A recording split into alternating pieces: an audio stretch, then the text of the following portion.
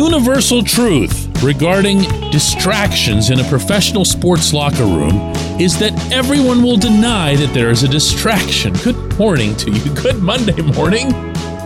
I'm Dan Kovacevic of DK Pittsburgh Sports. This is Daily Shot of Pirates. It comes your way bright and early every weekday if you're into football and or hockey as your distractions of choice. I also offer daily shots of Steelers and Penguins where you found this. Over the weekend, David Bednar, Jack Suwinski, and pitching prospect Quinn Priester were making the rounds, doing some community work in Pittsburgh. Also attended the Penguins game at PPG Paints Arena the other night. Young David is quite comfortable in his role of Chief Yinzer within the clubhouse, and it's awfully fun to watch. It really is. And as David's around a little longer, he's going to be pressed to take on more of a general leadership type role with this team. There's no doubt in my mind about that, particularly within the bullpen, obviously as the closer. So it shouldn't or couldn't have surprised him that when reporters were tracking those three over the weekend, the question regarding the potential Bryan Reynolds distraction came up. This was David's reply to that. There's not even a worry even a little bit about that being a non-issue. I think, regardless, he's going to come and play, and Brian's a great teammate, great player. So as far as it being a distraction, I'm not worried about that even a little bit. Can't emphasize this strongly enough. There's nothing at all wrong with that response. In fact, I'm not only sure that David believes what he said, I'm also sure that everything else that he said regarding Reynolds and how he'd expect Reynolds to conduct himself professionally, performance-wise and everything else, also will be true. However, listen to what I'm saying here. If we're talking to Bednar about whether or not Reynolds is a distraction, and then we go across the room and we ask, I don't know, Suwinski, is Reynolds a distraction? And then you go to Reynolds and you ask him if he's distracted or if he's doing any distracting. You see where I'm going here. Eventually, someone says the wrong thing. Or when we ask the manager, which will probably only be about every other day, given the oddity of the circumstance, whether or not his best player not wanting to be there is a distraction, as much as Derek Shelton will deny this, it's there. It's there. It's going to be there. This is reason number one, more so than any sort of digging into the trenches that one side or the other will have in this scenario, that I'm convinced it can't work. This portion of Daily Shot of Pirates is brought to you by our friends at North Shore Tavern, that's directly across Federal Street from PNC Park. It's home of Steak on a Stone, an eating experience, underscoring the word experience. The steak is brought to you partially cooked on an 800-degree stone, and you do the rest. It's a ton of fun, it's a great meal, and it's a baseball atmosphere like no other in Pittsburgh. North Shore Tavern, right across Federal Street from PNC Park. Now, I appreciate and respect, again, what the players have to say about this, what Shelton has already said about it, even what Ben Cherington has said, although he's firmly planted on one side of this discussion. And when Reynolds gets to Bradenton, he's going to say something very similar. I'm here until I'm not, or whatever the case will be. But none of this adds up to anything healthy. If management is serious about wanting to turn a corner in 2023, and oh my goodness, do I not believe that yet.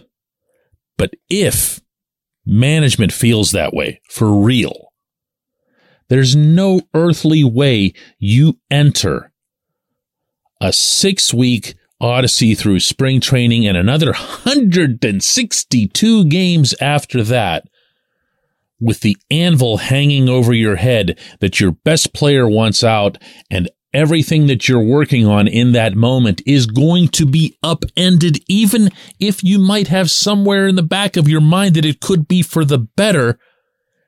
It's unsettling. It's unsettling for the group.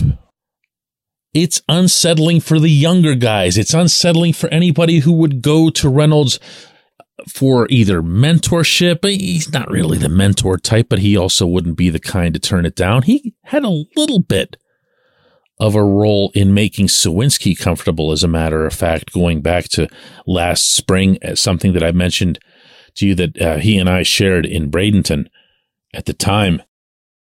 But he's also going to be expected to set the example. And if you're even peripherally familiar with what the Pirates do through their minor league system, not in a weird way, the way they made fools of themselves under the Neil Huntington regime with all the Hoka Hay crap, but they still maintain putting forth pride in being a Pirate. They show footage of old great Pirates. You can find pictures of them throughout Pirate City and the various minor league affiliates and complexes, all the way down to the Dominican Summer League. And you're going to do all that while your best player's sitting there and he wants out. It doesn't work. It doesn't work. It's not going to work. My stance on this is that there's one way out of this. And you know what that is, and I know what that is. Meaning one way out of trading him. Yeah, and they're not doing that because that is so very not them. When we come back, J1Q.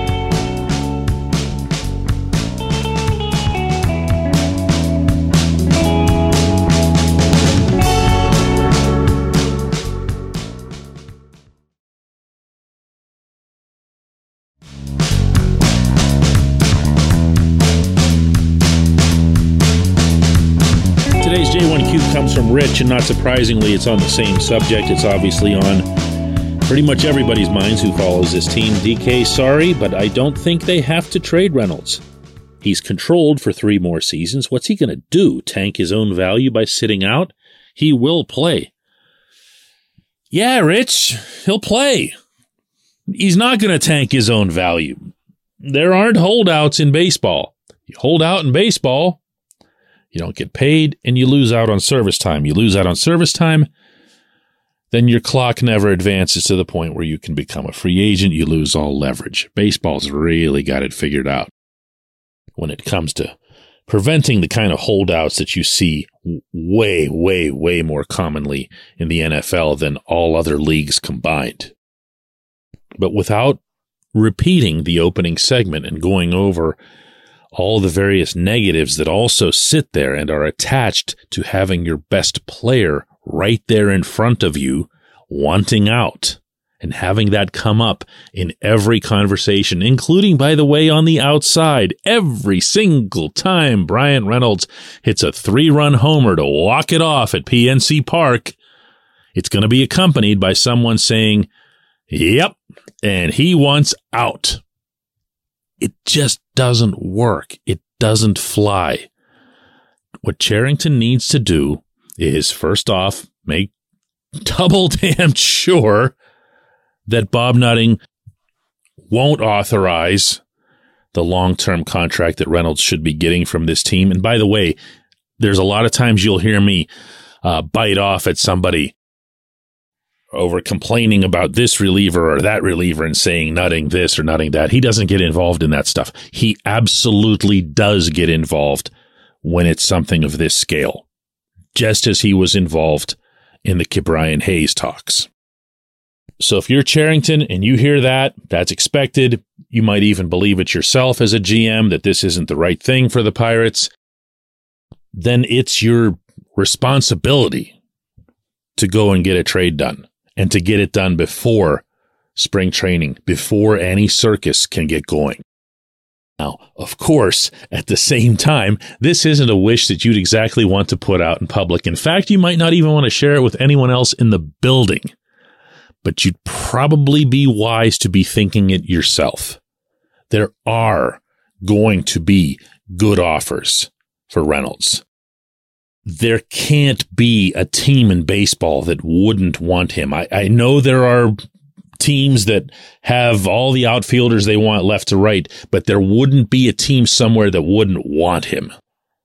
And within that, there are teams that outright need someone like him, that are really, really, really looking for someone like him at his position, or even sliding him to a corner.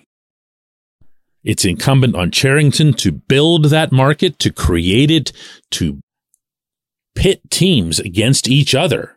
That's what you do when you do this right. You don't do the Neil Huntington thing and lock in on one team that you like dealing with and say, hey, let's get this done. And then they send you a bag of balls. And you don't want to know, I could save it for another show, how many times Huntington did that.